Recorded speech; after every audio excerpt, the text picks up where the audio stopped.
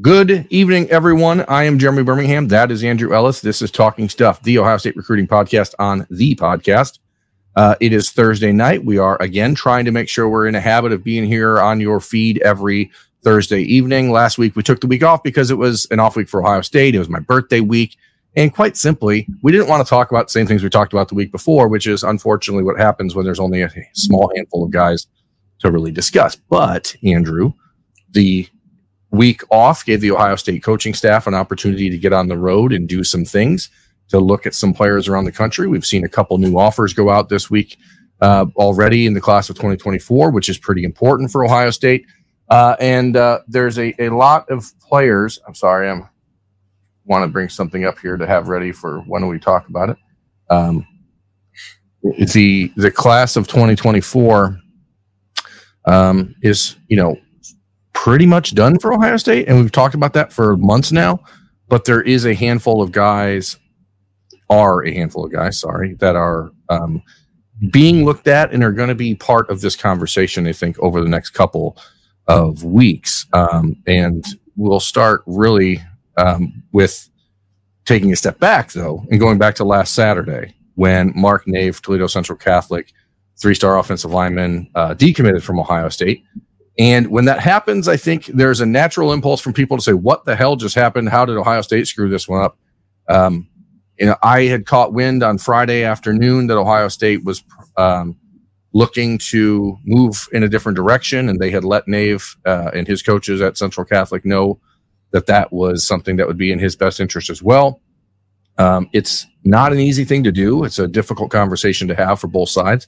The Buckeyes invested, months into that relationship and hoping to see Marc develop into the player that they thought, that they saw that he could when they offered him back in March. The summer did not really provide that growth that they were looking for. The early part of his senior film with the Fighting Irish of Central Catholic had not really shown what they were looking for. Some of that discussion is about whether or not he's comfortable playing tackle, because that's what he's playing in high school, but he's going to be a guard in college.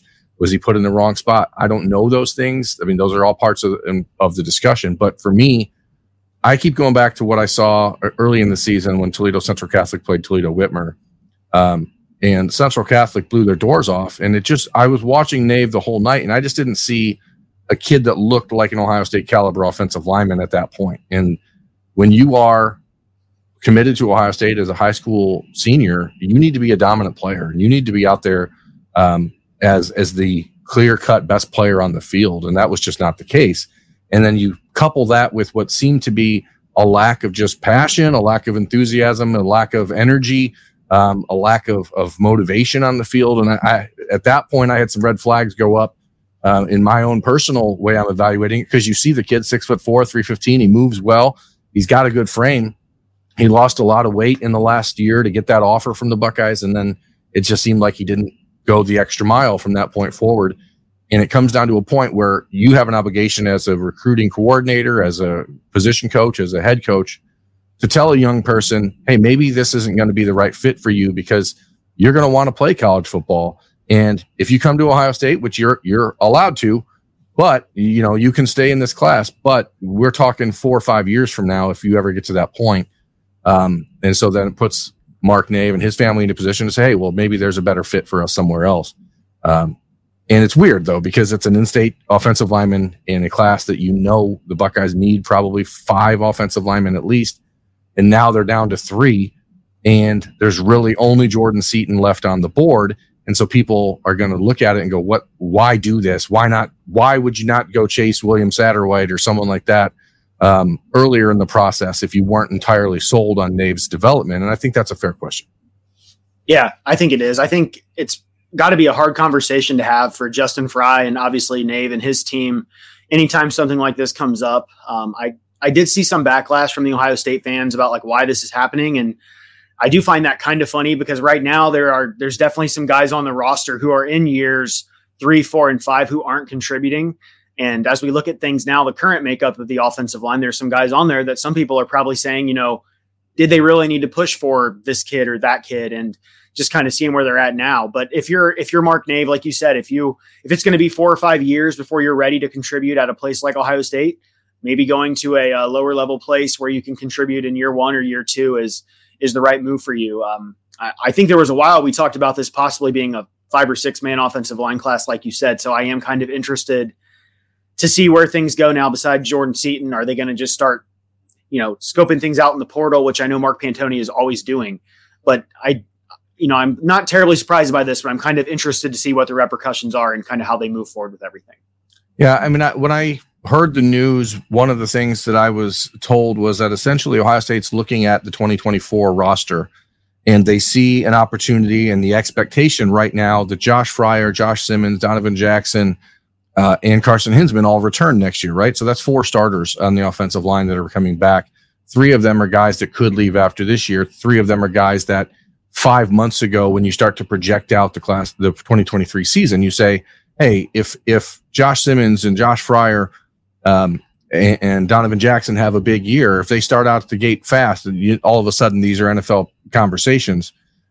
Those 3 have not had that sort of start to the season, and now the conversation starts to circle back to, well, at this juncture, it looks like all 3 of those guys should return next year, and if that's the case, you don't have the extra wiggle room on the roster to take a developmental guy. So it means that the class of 2025 will have to be bigger on the offensive line, or you're in a position like the Buckeyes were this past offseason where it's May or April and you're looking in the transfer portal for depth. And if you're doing that, I think there's still an argument to be made that if you can go out and get a Vic Cutler or a Josh Simmons like the Ohio State did in the spring, that's still a better fit for the roster next year and maybe for 2 years than Marc Nave would be at that point. And so I think your point is actually really spot on, that there are a lot of people who look at the Ohio State roster and wonder why a handful of the offensive linemen that are not playing are there. And then those same people are upset that Ohio State has decided maybe they shouldn't make that leap with Marc Nave. And I think that's a matter of, you can't really have it both ways, Yeah, exactly. There's so many different angles to this. It could be a matter of them also being very happy with where things are with the Josh Padilla and those 2023 guys that they brought in. And you may have written about that, or maybe we talked about it in private, but maybe it's also a testament to those recent guys they brought in as well here. I'm sure there's, multiple sides to this story. Yeah, they are absolutely thrilled with the development of Austin Saravell, Josh Padilla, Luke Montgomery. They like what they still have with George Fitzpatrick. There's a lot of depth on the roster on the offensive line that is still waiting to be developed. And I think the Buckeyes have decided that it makes more sense to go out and get a top line guy and put the focus there. And if you end up with a 4-man recruiting class in the class of 2024, and it's Deontay Armstrong, Devontae Armstrong, Ian Moore, and Jordan Seaton, that's a really solid group. And it has both immediate potential with Jordan Seaton and Ian Moore, and a year or 2 down the road with the Armstrong twins, who have been a absolute pleasant surprise for Ohio State. And so now you have the opportunity to readjust. I think that what's interesting, Ohio State has 22 commitments, and we've been talking 26, 27 for a while in this class, and I think they could still potentially get there. But it's now October and there aren't a lot of new names that have popped up. And so that's where things get interesting, because as I said, the Buckeyes did offer 2 different players this week, and one of them is a safety who had an offer from Iowa and Old Dominion and picked up a Miami offer on Wednesday, Leroy Roker from Florida. He's going to blow up. And so just prepare for that. Really talented, multi-sport athlete down there in Florida. He's a kid that Ohio State visited a week ago. Perry Eliano went down there and saw him in person, got an opportunity to meet him, and then wasted no time offering. So that's a pretty good indicator of what they think. Now, obviously, you're going to look at it from a perspective of the ranking, which he's not even ranked. I don't think anywhere. I don't think anybody has him ranked currently. So that is obviously going to be up for debate. But I look at it from this perspective. If you had to choose in the last 5 years between Ohio State's defensive back evaluation and development or Iowa's, who would you pick? That's a tough one. I would honestly probably lean toward the Hawkeyes. Right. That's how I feel. And if you look at his offer list and think that Iowa's the team that was really zeroed in on him early, that is an indicator to me that there's something really special there from Leroy Roker. And again, Miami offered on Wednesday. He's going to pick up a lot more, I'm sure, by the time the weekend comes around. but he will be at Ohio State this weekend making an official visit, wasting no time there. Ohio State clearly needs another safety. Jalen McLean, the only player in the class committed at that position, he'll be in town this weekend as well. So it's a good opportunity for Jalen to get to meet Leroy Roker and see how they fit all together. And that's definitely one to watch as we move forward. Yeah, and I mean, I think they know what they want. They want that high free safety type of body adjuster, whatever, term you want to use. So I think we did spend time talking about Reggie Powers recently, especially the other week when he decommitted from Michigan State. And that's really not, and you can correct me if I'm wrong, but he doesn't seem like that type of safety. I feel like Terion Nichols and this kid, are kind of more in that mold. So those seem to be the ones to really watch, at least from what I can tell at the position. Yeah, I think you're right. I'm going to be seeing Reggie Powers on Friday night. He'll be playing against Aaron Scott in Springfield. So looking forward to seeing him on the field. One thing I know that they have tried to do at Centerville this year to showcase what Reggie's capable of is moving him around and playing him at all three safety spots and, playing him in the linebacker role, dropping him back to free safety, showing his versatility. But no matter how much you do that at high school, it still has to translate to the next level. It still has to translate to Ohio State.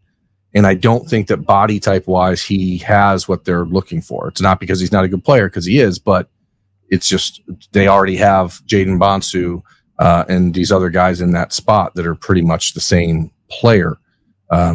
So that's why a guy like Leroy Roker is interesting and potentially, not potentially, but definitely worth watching, because again, it went from a visit a week ago from Perry Eliano to an official visit for Leroy Roker within a week.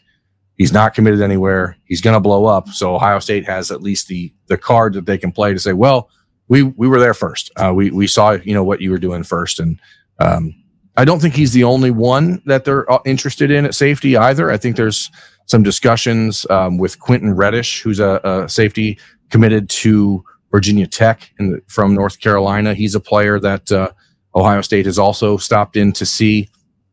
That's one to know. Dante Carter, Vanderbilt commitment from the San Antonio part of Texas. He's also received a visit from Ohio State a week ago.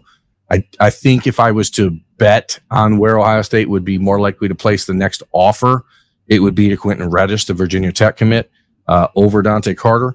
But again, I think you could see them still take two more safeties in this class. And if it's Leroy Roker and Terion Nichols, then you don't need to really go anywhere else. So I think they'll weigh out where they see things with Roker this weekend. Still working on the date to get Terion Nichols on campus for an official visit. I imagine he'll take one without really telling people and making a big deal about it, since he is committed to Kentucky. Vince Merrill will do everything he can to make sure that doesn't happen. But I think that the pull to visit Ohio State is pretty strong, especially when you think about the Penn State game coming up.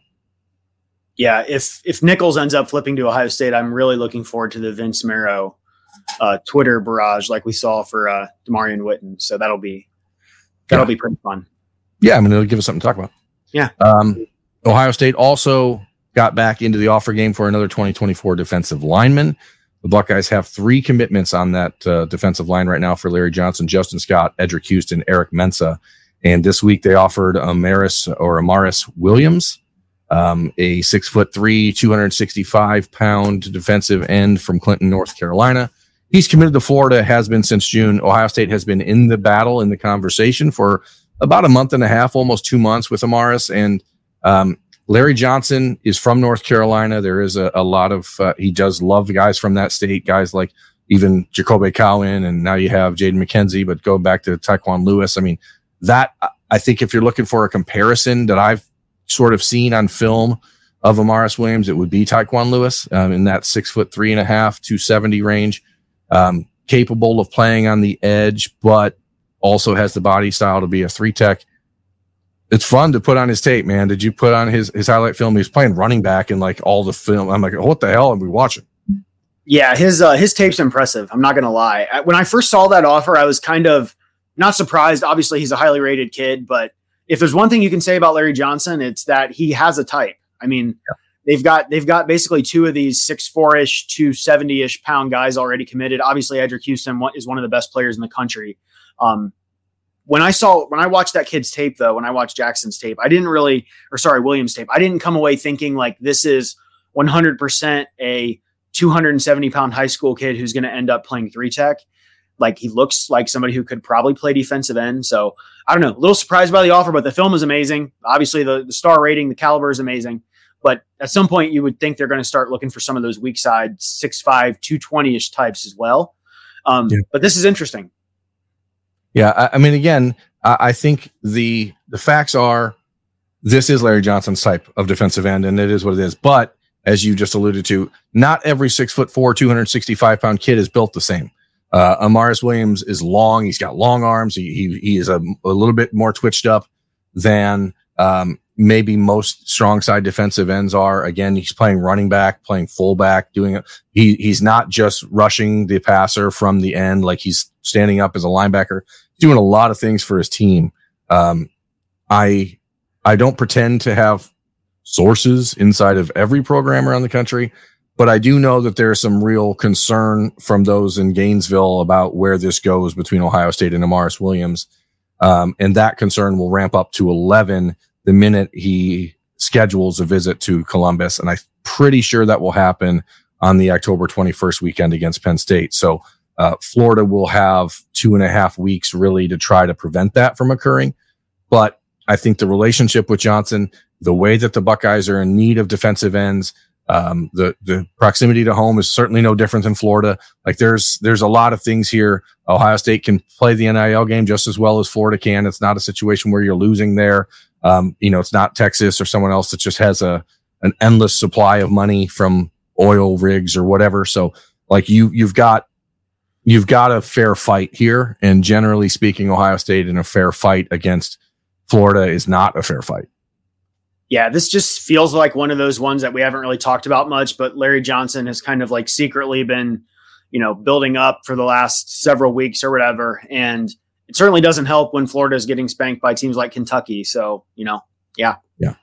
Yeah, exactly. I mean, the Florida commitment list is one that I'm sure a lot of the bigger programs around the country are taking a look at and saying, hey, maybe we can instill some doubt here. So I expect Amaris Williams to visit Ohio State on the 21st of October, the weekend of the Penn State game. I'm not sure if that'll be an official or unofficial visit, but I would be expecting him there. And if that happens, then your flip watch alert goes from like 4 to 8 pretty quickly, I think. Ohio State is going to host a number of visitors this weekend for the Maryland game as the Buckeyes get ready to sort of ramp up recruiting on campus. It's not something they've done a lot in the first couple of home games because they were against Western Kentucky and Youngstown State. And so why would you? This weekend, however, is going to change that a little bit. On Tuesday at the Ohio State press conference, I asked Ryan Day about that and, how they are expecting things to move forward from here, knowing that they don't have a lot of wiggle room left in the class of 2024 and now building to 2025. So we're going to watch his response to that right now, and then we'll be back to talk about it. When we went to the spring visits, as the official visits now really take place in the spring, where in the past maybe somebody had sprinkled in throughout the season.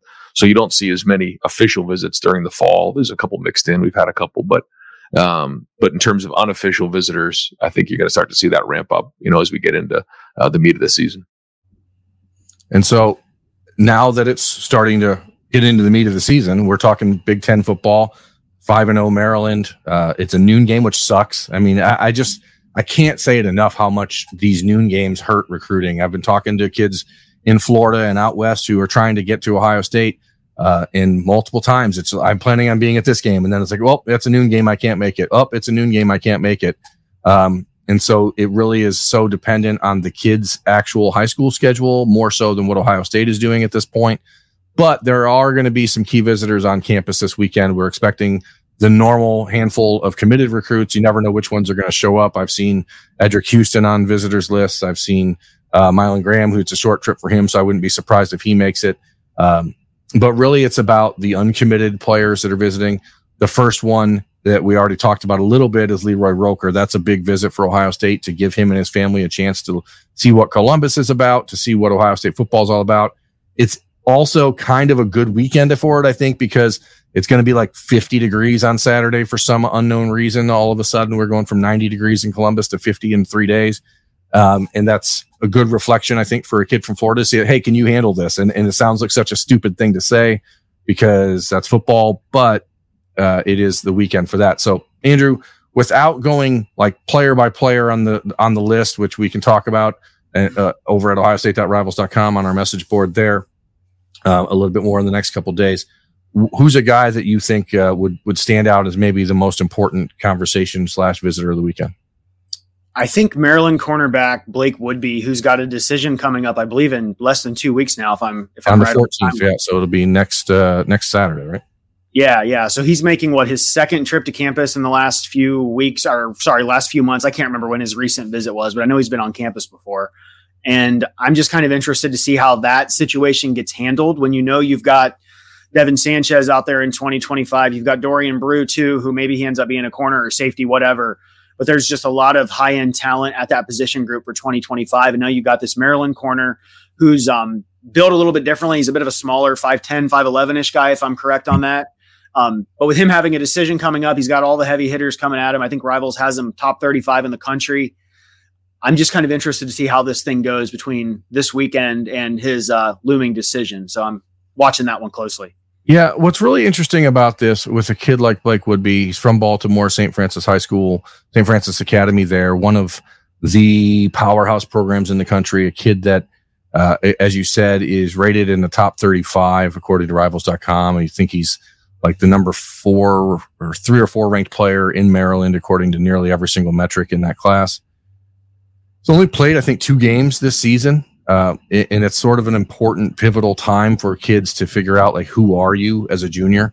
But the camp performances and the athleticism, those are real and those show up on tape, but he's only played 2 games this season because of injury or whatever has kept him off the field. And Ohio State has recruited St. Francis Academy fairly aggressively over the last few years, but the kids never seem to show up and pick Ohio State. And then when the kids that we think maybe do want to pick Ohio State, like DeJuan Williams, the running back in the class of 2024, for example, Ohio State passed over and said, hey, we're going to take James Peoples and Jordan Lyle instead. And so you do wonder, like, is there a closing window here for Ohio State when it comes to how much, because that's a proud program, really good players, really long-term coaches and people who are a part of that community. Like it's just an interesting conversation. I think Ohio State is going to be in a position here at corner in the class of 2025 where you probably want to take 3. But again, you have Devin Sanchez circled. There's Mark Zachary from Indianapolis, who was also expected to be at Ohio State this weekend. Well, I guess we'll see if he's still planning that. I reached out to him earlier on Wednesday and haven't heard back from him yet. But their question marks are about the kids in Ohio, right? The Trey McNutt, who is listed as a corner in some spots, as a safety in another. The Dorian Brew, who's now in Texas, as we know, as we talked about on a recent show. But is he a corner or a safety? I mean, so you have these question marks you have to answer. I think most people are of the mindset that 1 in the hand is worth 2 down the road. And I think because recruiting is so wild these days, that if a kid says, "Hey, I'm ready to go," you say, "Absolutely, bring it, and let's do it." And so I think it is part of the discussion that will happen this weekend. I think because there is an October 14th decision date set for Woodby. I would not be surprised if he picks Ohio State next Saturday, but I think that is contingent on how this weekend goes. Another player that I personally think I would not be surprised if he ends up picking Ohio State down the road is Avery Gatch, a 4-star offensive lineman from Michigan, who I think Ohio State's the leader for Avery Gatch, and I know that that's weird to say considering how good Michigan has been on the offensive line. I really think that Justin Fry and Ryan Day have hit an absolute home run in that recruitment. This will be like his 5th visit to campus. And I think Ohio State's in a position where they are in the lead for Avery Gatch and Carter Lowe. And that would be a really dynamic pair of offensive tackles in the class of 2025. I don't think either of them are close to making that decision. Carter Lowe was on campus for Ohio State's last home game against Western Kentucky. He's expected back for the Penn State game. The Buckeyes visited both of those guys last Friday on the off week. And so Ryan Day and Justin Fry were in person with both of them. That's a pretty good indicator of where things are going with those young men. And having Avery Gatch and his family back on campus is huge for Ohio State. There's going to be a lot of guys coming into town, and we'll do our best to keep them updated. But to find like the couple that are really the most important, I think is is really interesting. Side note: Noah Sanders, who is Avery Gatch's teammate, is Barry Sanders' son, and he's going to be visiting Ohio State. So, kind of a cool, side note. You could see Orlando Pace and Barry Sanders in the stadium on Saturday. That'd be pretty cool. But they're definitely recruiting. LeBron James might be there too, so be interesting. Oh, that will be cool. Interesting dynamic. Are they definitely recruiting Gatch as a tackle? I guess maybe with him only being 2025, maybe all that's still up in the air, but I think so. I mean, he worked out at camp at tackle with Justin Fry. Normally when Ohio State sees someone down the road in a different spot in camp, they're going to try to experiment with them there. But there are so many good offensive linemen that Ohio State are in the class of 2025 that it's hard to pinpoint and say, okay, these are the two that are at the top of the list. But I think that there is a real sense that Avery Gatch and Carter Lowe could be in the class of 2025 for Ohio State if things work out from here. But you don't make, I think this may be his 6th visit for Gatch. You don't make 6 trips to Columbus as a kid who grew up a Michigan State fan and has been recruited by Michigan and Michigan State, unless you're extremely serious about the Buckeyes and what they're doing. And I think that's, there is going to come a point, Andrew, don't you think, where recruits are going to look and see DeJuan Jones and Paris Johnson and Taylor Decker and all these guys in the NFL and be like, oh, actually, wait a second. Ohio State does put offensive linemen into the league. That belief, at some point you can begin to dispel it, right? Yeah, at some point. It would have been nice if they could have dispelled that with Brandon Baker, but here we are. But no, that's an interesting tidbit on Gatch.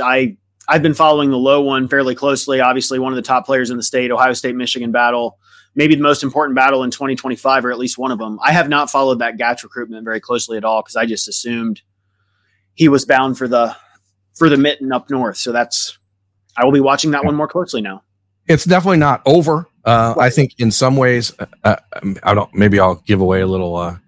I think probably Michigan has taken it for granted a little bit, and maybe I'm wrong, maybe I'm misinterpreting it, but that's just how it kind of feels to me. Because generally speaking, again, a kid making 6 visits to Ohio State from the Detroit area is unusual, but really great kid, great family. So total perfect fit for Ohio State, and a kid that is not as concerned about the NIL stuff as, kids from California or the IMG Academy maybe, but that's in the class of 2025. Anything else about this weekend's game against Maryland that has caught your eyeballs from a perspective of recruiting? No, not from the recruiting perspective. I'm just interested to watch you and Austin go head to head on your thoughts on Maryland's quarterback. So I'll be watching that one pretty closely. Man, my guy, I love Austin. Everyone knows that. When he thinks someone isn't good, he just goes off the deep end. And I think that there is a fine line that's not even particularly that fine between you can be good but not be great, but that doesn't mean you're absolute trash, right? I think that Talia Tonga-Viola, however you pronounce his last name, is probably a top 20 quarterback in the country. I don't think that's a stretch to say, but he does not want to acknowledge that. So whatever. One other guy I would want to talk about, which is interesting from just an Ohio perspective, is Dwayne Galloway, a 2025 cornerback from Marion Franklin High School in Columbus. He's just blown up in the last 10 days.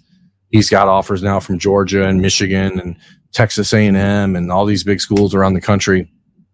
He will visit this weekend. Ohio State is obviously now they're somewhat being forced to watch his development and see what happens. 6'2", 180 pounds, physical, it looks like what you want. He's a sprinter, really fast. We're talking 10-4 in the 100 type fast.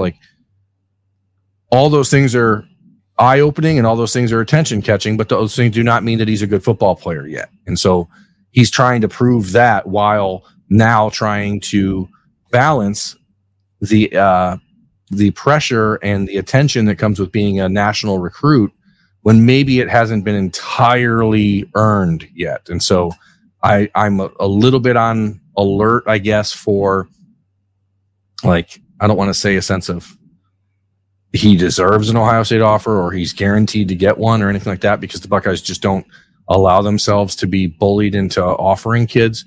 But it's an interesting visitor nonetheless, because this is a kid from down the street who didn't camp at Ohio State. He camped at 2 different places in the summer. One was Michigan and LSU. And like, if you're in Columbus and you're heading into your junior season of high school football and you're that sort of athlete and you think you deserve an Ohio State offer, show up in camp. Like, that's it. Like, you didn't have any offers from anyone heading into the summer. So it's not like you can go into the summer and say, well, I'm too good for this. Like, if you want the offer, show up in camp. Like, it has been said over and over and over and over by Ohio State coaches, by people who cover Ohio State. Like, the one thing that this coaching staff is all about is when they see that a kid is a competitor, they want them to show up and show us, hey, you belong here. And now you've proven it by stepping out on the field and showing out. Now, the process for Dwayne Galloway is probably a little bit tilted, because I would imagine Georgia offering him is what spurred most of the bigger offers to come after that, because nothing else really changed on his film or anything else. So, Andrew, where do you stand on Ohio State being pressured into offering Ohio kids based on other schools' offers? And do you think they should? I do not think they should, just based on other schools, because like you said, there's just this like ripple effect. Alabama or Georgia offers somebody, and then by the end of the next week, they've got, 20 other Power 5 offers, and that's just the way it goes. And Ohio State's the same way, like with Leroy Roker, for example. Yes, exactly. So I don't think they should be bullied into doing that with in-state kids, or any kids for that matter, especially when you've got all these other names in the class of 2025 that we've already talked about, Devin Sanchez and all those other guys. But if Larry Johnson has a type, I very much have a type too, and I have a thing for 6'2" corners. So if he would show up and show out at a camp or something like that, and they wanted to extend the offer, I would have absolutely no complaints about it personally. Yeah, 6'2", 180-pound corners who run a 4.3, like, sign me up. But let me see the kid play football, and that's what it's going to come down to for him. And it brings me to the next point I want to bring up. I asking Ryan Day on Tuesday. I've been thinking about this Galloway situation. I've been thinking about the St. Francis Academy situation in Baltimore. Like, what would happen if Ohio State said, you know what, we're going to pass on Woodby? Like, how does that affect their relationship with that school? How does, the last 10 years of Ohio State not really recruiting the Ginn Academy and not recruiting Glenville, how did that sour the relationship? Did it change the dynamic? Did it change the power? Who has the power in those relationships? And so I asked Ryan Day that on Tuesday, and pretty much the question is, how does NIL and the transfer portal change the leverage of power in a relationship, in a recruiting relationship? And Day didn't really give an answer that I found like insightful. Unfortunately, I think that it is sort of a it's not a topic you can just discuss, I guess, publicly, because it is sensitive when it comes to recruiting stuff. But I wanted to ask it anyway, and here was his answer. Yeah, I think that NIL certainly has had an impact. I think if anybody says it hasn't, then that's not accurate. It definitely has had an impact, and there have been maybe some swings in that area for sure. But that's not going to change what we're doing here. We feel great about the opportunity our players have, but also what it means to be a Buckeye. And, we're going to continue to talk about that, and we want to always find the right fit here. And so when you hear that, Andrew, do you think that's a cop-out in some way? Do you think that it's Ohio State being stubborn while the rest of the world is changing and saying, well, fit? Or is it, it seems like they mean it, because I don't think that they've made any major adjustments to their recruiting philosophies in the last 2 years. We're going to find out here in the next 2 months what they're willing to do to get a player that they absolutely have to get in Jordan Seaton. So, where do you find yourself when you hear Ryan Day's response to that? I think that was a whole lot of coach speak. I think if you ran into Ryan Day at Roosters at 10 o'clock, a couple beers deep or something, you'd probably get a much different answer. He's not going to come out and tell the media, hey, we've lost this 5-star defensive end or this 5-star defensive tackle or offensive tackle for NIL reasons or whatever. So that's kind of the typical response I would expect from someone like him, and I get why it was handled that way. But I mean, we've talked about the NIL and how it's gotten a lot better over the last year, and it's paid off, I think, in some circumstances, and in other situations, not so much. But I mean, they're always going to look for fit. And I love when we talk about players and you specifically come out and mention like whether you feel the recruitment is going to come down to NIL or not, because that I feel like you're saying a lot without saying a lot when you say that, if that makes sense.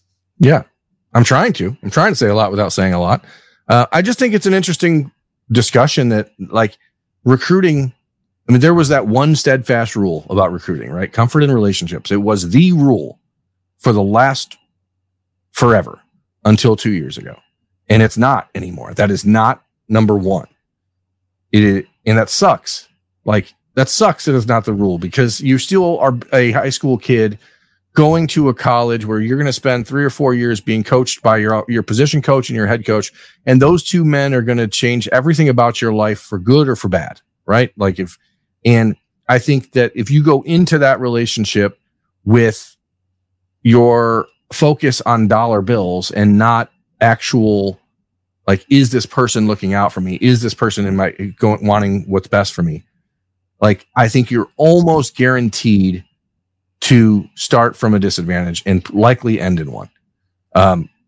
And that's where, like, when I look at high school trainers, high school coaches, parents who are now third uncles, the stuff that Urban Meyer would talk about before, it's now so accepted that I just think that the dynamic has to change. And so there are very few schools like, we're fortunate as Ohio State fans and people who cover the Buckeyes, like they're one of the 3 or 4 programs in the country who can still stand up and say, we're not going to be pushed around. But if you look at it, even on the micro level, Ohio State has allowed itself to be at times when you see kids show up for unofficial visits that are never going to visit. They're never going to come to Ohio State, but yet they still have to go out of their way to get them photo shoots and, let them get their swag on and that sort of stuff that, like, now, fortunately, the NCAA has said, they're looking to remove unofficial visit photo shoots and that sort of stuff. But all those things are just for clout. They're not for kids who are actually interested in the school or interested in the right things. And so, like, do you think that at some point the schools like Ohio State, Alabama, I mean, Alabama plays a different way than Ohio State does on the NIL front and with other stuff that happens. And we know that, but at their core, I think they're still in a position where they can stand up and say, we are not being bullied by a third uncle. We are not being bullied by a trainer or a recruiting coach or whatever. A lot of other schools have no choice but to allow that to happen. Right. Is it smart to take the hard and fast, the hard line and say, we are never going down that road? I don't know if you can take like the hard line on that, because I feel like there's going to be a lot of kids who do care about development and comfort in relationships and all those old adages of recruiting. But some of those kids, there's like going to be some overlap. They also care about the NIL and they care about coming on campus and sporting the Nikes and having their pictures taken. So like, I feel like if you try to be too hard and fast about it, like you'll kind of push some of those, I don't want to say good kids, but some of those like traditional Ohio State recruits, you could push them out by doing that if you're too hard about it, I guess, if that makes sense. Yeah. And the thing is, those visits, those photos are still there on your official visit, but the official visit, again, generally indicates that you're more interested in the school and that there's a more serious component to the recruitment. But does that change moving forward when players can take as many official visits as they want? Obviously they can't take multiple official visits to one school, but now if you have a kid starting next April who takes 25 official visits, like is there anything different other than the fact that, in the current setup, schools are paying for kids to come visit and get their photos taken. And at least in the future, they're going to pay for them to come visit and get their photos taken only once. Yeah, that's a valid point. I guess how do you think Ohio State feels, though? This is kind of the counterpoint. If they have a kid that's, let's say, committed and very good at his position, maybe even generationally good at his position. Sure. And he's going hypothetically, let's say the best player in the country, hypothetically, is committed to Ohio State and he's been to Columbus multiple times. And let's say this weekend he's visiting his hometown school of Miami, for example. Hypothetically, let's say that's that. Go ahead. What's your point? Yeah. And he's doing that repeatedly, whether it's his hometown school or other area schools, to potentially get a little kickback for doing that. Maybe, maybe not. I guess, how do you think the Ohio State staff feels about it? Or do you think they don't care as long as they know with hypothetical recruit, it all comes back to that connection, that relationship, the NFL draft and numbers and all that stuff? I guess, what are your thoughts on how the staff feels about it? I think that comfort and relationships matter still, but just not as much as they used to. But nestled in between comfort and relationships is trust. And it is a situation that is so once in a lifetime for these kids that it is self-defeating for Ohio State or any program to tell a kid hypothetically that would be the best player at his position in the country, no, you're not allowed to do that, because that kid in that case certainly holds all the power. So you need to be as accommodating as possible while fostering a relationship of trust in saying, if you're going to do this, you're telling us what's happening when you're on the trip. If you're going to do this, you're telling us before the trip happens. If you're going to do this, you are still making it a point to contact us on Sunday and get back, like not ghosting us on so I think you have to do that. Now, every top 100 kid in the country has the power in recruiting relationships no matter what. And that's why we've talked about even kids inside the state of Ohio, NIL is going to matter to the top 100 kids in the country. That's facts. I was looking today. Do you know Georgia has 3 players in the top 20 in the state of Georgia committed? Only 3 of the top 20 in the state. I did not know that. One of them is Dylan Raiola, who was committed, who lived in Arizona when he committed. Nye Carr, wide receiver from Georgia, who was committed to them for almost a year, decommitted and is now likely going to Miami, right? It's wild out there. It is 3 players of the top 20 in the state of Georgia. Only 3 are committed to the 2-time defending national champion in their backyard. And they've got a 2025 decommitting in the middle of this process to go to Miami. And what the hell? And they have that 2025 linebacker committed who's probably flipping to Florida State, or maybe he already has. I've lost track of that one. Yeah, it's crazy. Wild. It's wild out there. I want Ohio State fans to stop and think and ask yourself, if 3 of the top 20 players in the state of Ohio were committed to Ohio State and that was it, how bad would it be? How now, this is where Georgia is fortunate that Florida is right next door. Okay. They get to recruit Florida. They have a national brand. They do a lot of they do all the things Ohio State does that they can recruit nationally. But Georgia is one of the 2 or 3 top 3 without question talent producing states in the country. And 3 of the top 20 players in their class are committed there. And they also lost a year ago Justice Haynes and a number of other players, a number of other guys who aren't going there. It is wild. But they're not panicking because they know we've got this on lock. We got everything else figured out. And I think people should understand that Ohio State is that dude too. Okay. They are that dude. And there are going to be question marks and there's going to be concerns about, well, is Ohio State being smart with their resources? Are they allowing themselves to be punked by kids? I mean, is Ohio State not aggressive enough? None of those things are accurate. And that's what some people need to find a way to look past the result in some of these cases and look at the process, because the process at Ohio State has not changed. And that is an indicator of a group that is extremely confident in what they've done. Now, we can question whether or not they are evaluating talent the right way. I think that's a fair question, especially on the offensive line. We can get into that as we break in here to the 4-minute offense, because that's the question people have. I mean, we asked for questions on our subtext chain earlier in the day. I asked for questions and I've got about 60 responses, and I can't really read them all, but Andrew, a good portion of them are about the offensive line and what is going on with the offensive line. Why are the Buckeyes unable to recruit the offensive line? What is the problem with recruiting tackles? Where the hell are the tackles? Yada, yada, yada. And I wanted to read this one here. Let me find it. Sorry. Again, if you're watching this on YouTube, you're going to look at me and I'm going to be continually looking to my right. And that's because I'm trying to read a screen. Okay. So get over it. Ian McCutcheon asks, is there a Jordan Seaton to Columbus fund that I can donate to? Seriously, if Ohio State can't find a way to land him, what confidence should fans have going forward that the offensive line issues can be fixed? To be clear, my question isn't about just Jordan Seaton, but about Brandon Baker, Gerby Lambert, Caden Proctor, Samson Okunlola, Chase Basantis, Olaf Olinen, Zach Rice, Kenyatta Goodwin, Emil Wagner, Ernest Green, J.C. Lantham, Tristan Lage, Jagger Burton versus Luke Montgomery and Tegra Shabola.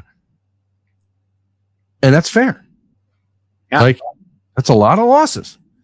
So the question is, why is offensive line recruiting so damn hard? And I could come up with a handful of reasons why I think it is.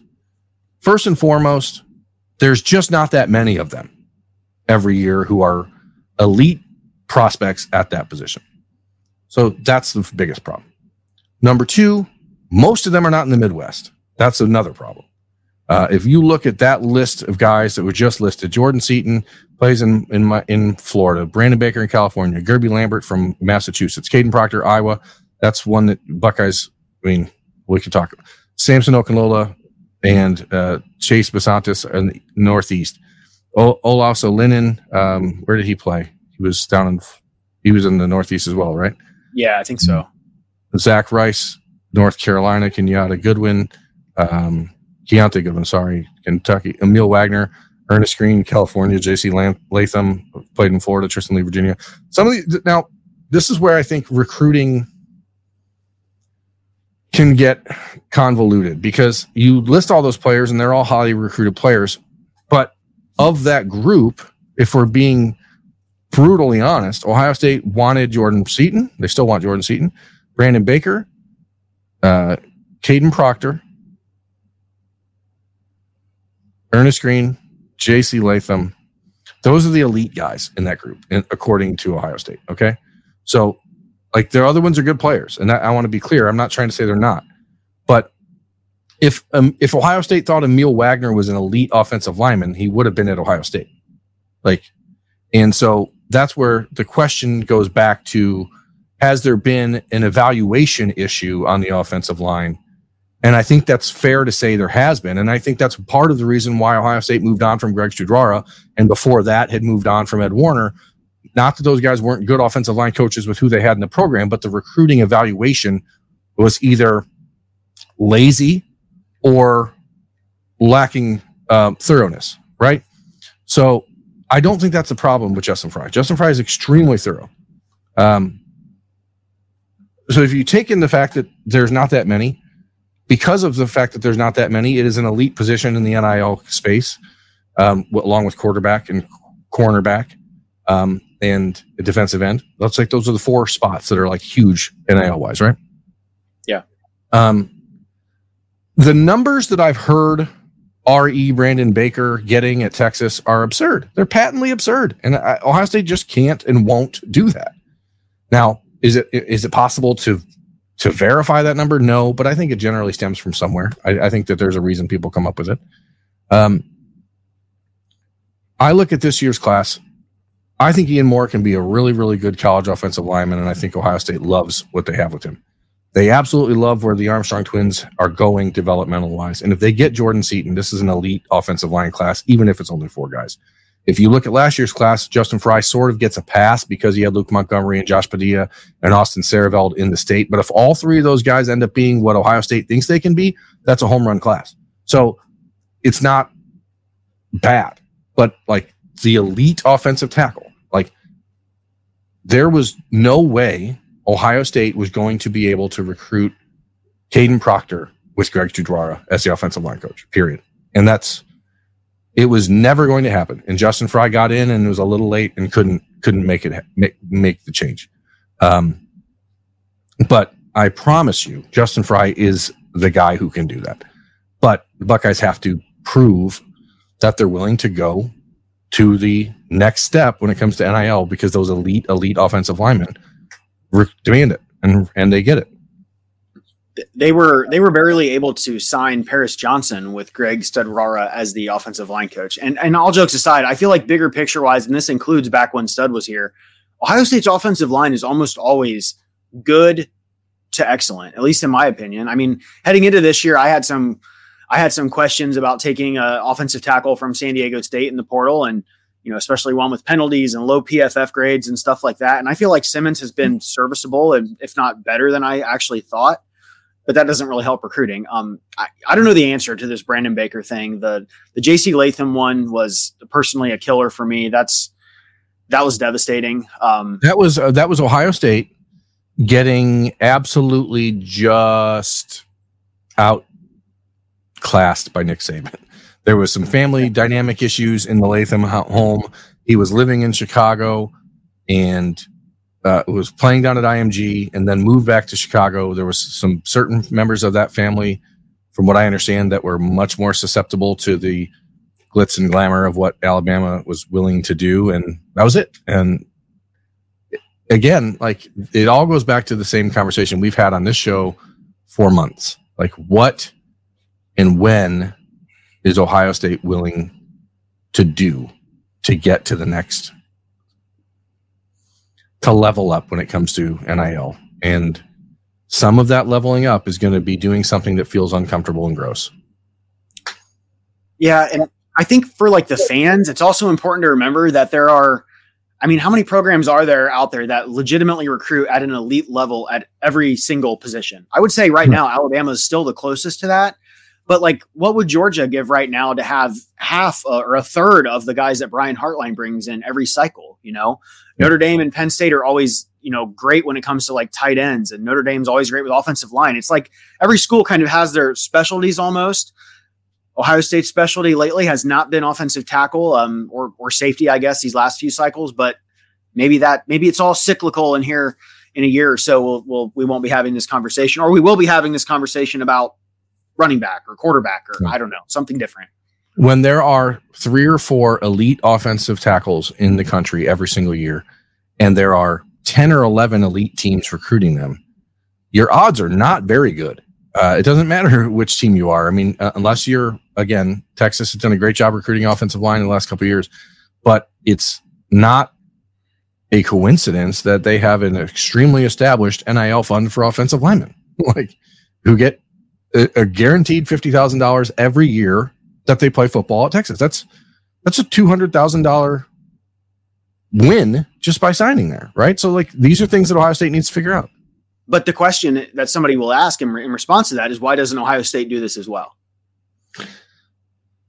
Because Ohio State does not have a booster who's willing to set it up and do it that way, I guess. I mean, because Ohio State, it's not like the school's doing it. Texas isn't able to do it. Right. It's not Steve Sarkisian doing it. Someone has to step up and do it. And that's what we talked about 3 episodes ago. Yeah, I know. I should say the Ohio State collectives or whatever. I know it's not easy to arrange something like that. It sounds great in theory, but putting it into action is a whole nother ballgame. So yeah, it's a business that is willing to spend money and take a loss to make sure that the football team wins. And so find me a business that wants to do it and ask them if they want to donate. Let's do that math, Andrew. There's 14 offensive linemen on a roster every year, right? 10. Let's even say there's 10, right? That's $2 million. I mean, how much? $50,000 per player. That's $500,000 a year in that a business has to just give up, right? Because they're not getting it back. No matter how many Pancake House commercials kids show up for, like, it's not worth it. You have to be willing to take a $500,000 marketing expense and just throw it to the local football team. I guess there's just not enough businesses in Ohio willing to do that. And I guess you got to find them.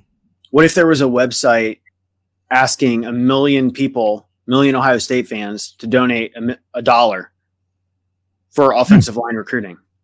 I mean, there are websites like that, and people just don't want to do it. I mean, there are opportunities to do that.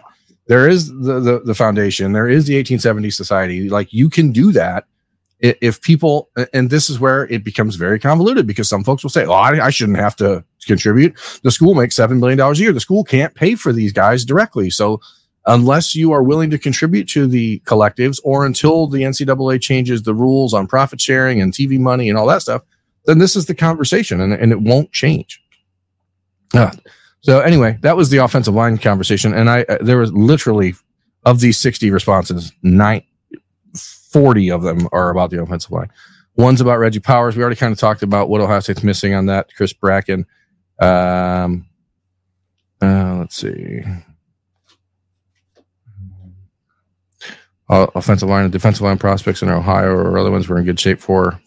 Buckeyes don't really recruit in Ohio for those spots right now. Definitely not in the class of 2024. We can talk about 2025 on another show. What about, do you think there's any reason for panic or concern, or where would you put the panic meter in terms of Perry Eliano's recruiting right now? What's my metric? Your metric is 0. There is no panic. 10. There is immense panic, and people are in the streets panicking and jumping on cars. 5, 6, maybe. I think I've been fortunate to get to know Perry Eliano quite fairly well over his time at Ohio State. He's a great man. Like, kids love him. Yeah. I think sometimes coaches get to Ohio State and their eyes get bigger than their stomach, if that makes sense. And you see, I'm at Ohio State now. I'm wearing the Block O. I can recruit anybody in the country. And so you start to build and develop those relationships with those elite kids. Because as you said, Ohio State is one of the very few schools in the country who is recruiting the top 5 players at every position in the nation. There is not, and if they don't, then people get concerned of, why are you taking a step back? I think that maybe Perry Eliano has been susceptible to getting too connected to kids and not understanding the business of big time college football recruiting, because when he was recruiting at Cincinnati and the smaller schools, you form that relationship and it's genuine and that's your guy, right? That's your guy and he's going to ride or die for you. But life is different at the top of the food chain, and that player is telling the same things to all these coaches, and you got to figure out a way to separate the emotion of that recruitment from what's factual in that recruitment. I think that's where he struggled. And I think that happens to everyone who gets into Ohio State. I mean, I think that it's an adjustment period for everyone. Yeah. And I want to be clear. I think Ohio State's safeties have been damn good this year. Yeah. Find out some more about them against Maryland. That's the part of the thing. The whole Caleb Downs recruitment came down to, are the safeties going to get better? And they weren't a year ago. They were not better. Okay. And so now they are. So does that bear fruit down the road? That's the question we're going to have to ask or pay attention to. If Ohio State's defense would have looked this way a year ago and stayed this way, I think the conversation with Caleb Downs in November is totally different, but they looked clueless. And now here we are. Yeah. And like I said, the position group has been good this year, but do you honestly think any of the recruiting struggles have anything to do with him not being able to sell cornerback Sauce Gardner to a bunch of kids wanting to play safety in college? No. I think that kids generally see, okay, you were involved in that development of a defensive back, period. Yeah. And it wasn't just Sauce Gardner. It was also Kobe Bryant, who won a Thorpe Award. You did things and you can pinpoint it. He's got great relationships in Texas. It's where he's from and did a lot of his early coaching. He's doing a good job. I just think it's maybe a conversion of Ohio State targets are always in that 1 or top 2 or top 3 or top 4 in the country. A position that, because it, like the offensive tackle spot, is so rare that every school in the country is willing to exceedingly overpay for it, knowing that Ohio State is not, I don't want to say limited, but they're capping themselves at a certain point where they say we're not doing anything more. So you have to cast a wider net that is maybe a bit more realistic. There are so many questions, and guys, I'm really sorry. As I read these, there's a lot of them that are pretty much the same thing. Offensive tackle. Pat Stanton asks, he wonders if they're also considering disallowing payments for recruits to visit. They should, but that's the funny thing. Hey, you can't take pictures on your visits now, but if you bring your own photographer that we're paying for, maybe they can. Who knows? Let's see. question about how many more recruits are added to the 2024 class by Tony Miller. Tony, I'm not entirely sure. I mean, it really depends on what happens here with Jordan Seaton. The Jordan Seaton recruitment is going to change the tenor of everything from Ohio State from here to signing day. I think no matter what else happens with Amaris Williams or with Leroy Roker or Tarian Nichols or anyone else, like it's all the make or break of this class, which is still the number 2 class in the country, is going to come down to what happens with Jordan Seaton. So, I think you could see some momentum spur off of that, but the Buckeyes are going to add at least one more offensive lineman if they can with Seaton. They are likely to add at least 1 or 2 more safeties. So then we're talking 25 players. I think you could see them add another 2 defensive linemen. So I think you could still hit 27, and I think they wouldn't mind adding another linebacker. So like there's still wiggle room out here for things to happen. We're over an hour. I think we should cap it here. We'll try to be more concise with the answering questions from subtext users for next week, but that's the way it goes. So we're not doing this live because we're recording a weekend kickoff on Thursday night for the Maryland game. So thank you for watching this episode of Talking Stuff on the podcast. He's Andrew Ellis. I'm Jeremy Birmingham. We will see you back here next Thursday as Ohio State gets ready for Purdue, and hopefully we'll have some more stuff to talk about then. So if you like the show, please leave a review, a rating on Apple's iTunes, the podcast, the Spotify, all that stuff. It really does go a long way to helping us stay relevant and recommended to other people. So for Andrew, I'm Berm. Thanks for watching. See you next time.